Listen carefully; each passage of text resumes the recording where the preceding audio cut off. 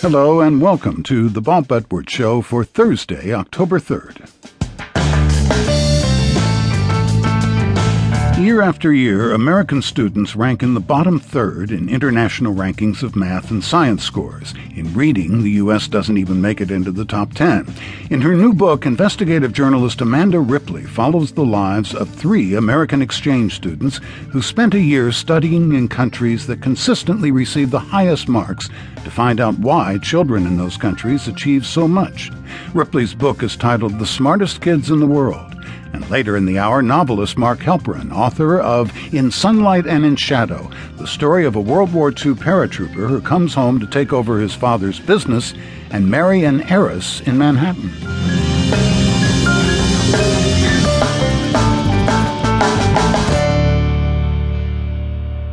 Lamenting how American students' math and science test scores compare to those in other countries has become routine. We could be spared another story about how great education is in Finland and how high their students rank in every subject, but that wasn't always the case. Until relatively recently, Finnish kids scored quite low on international tests, and more perplexing, Finland's neighbor, Norway, regularly is on the bottom of international rankings.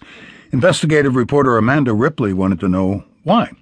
During the 2010-2011 school year, Ripley followed 3 American teenagers studying in some of the highest-performing school systems in the world. Their names were Kim, Eric, and Tom, and they spent the academic year in Finland, South Korea, and Poland, respectively.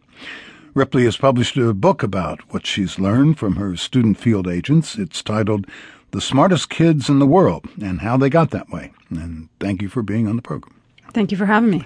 Why did you want to take the approach of following 3 students to report on the story? It's a pretty simple idea. Everything I heard in the news about these other countries did not seem real to me. You know, this idea that everything is perfect in Finland and they've got it all figured out. I couldn't quite grasp what it was like to be a kid there.